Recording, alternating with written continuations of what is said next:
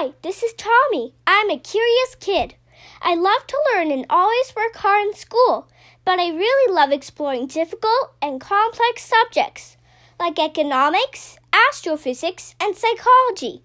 Every day I try to go to sleep a little bit smarter than when I woke up.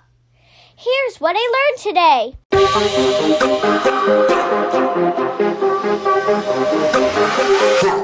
Hello everyone, and thanks for tuning in to episode 336 of the What I Learned Today podcast.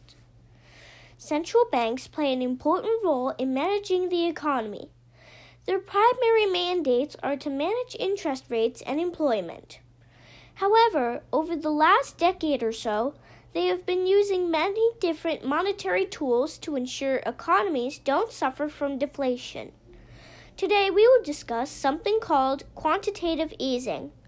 Quantitative easing, or QE for short, is a monetary policy where a central bank buys a predetermined amount of government bonds or other financial assets.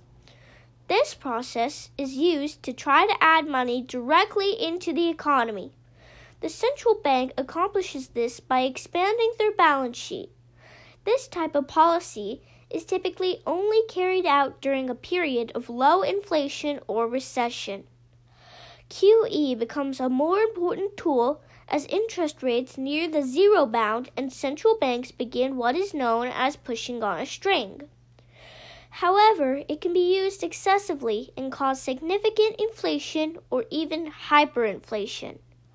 We will likely be hearing much more about quantitative easing and other monetary and fiscal policies in the near future as central banks and governments attempt to offset the economic ramifications of the negative demand shock caused by coronavirus lockdowns.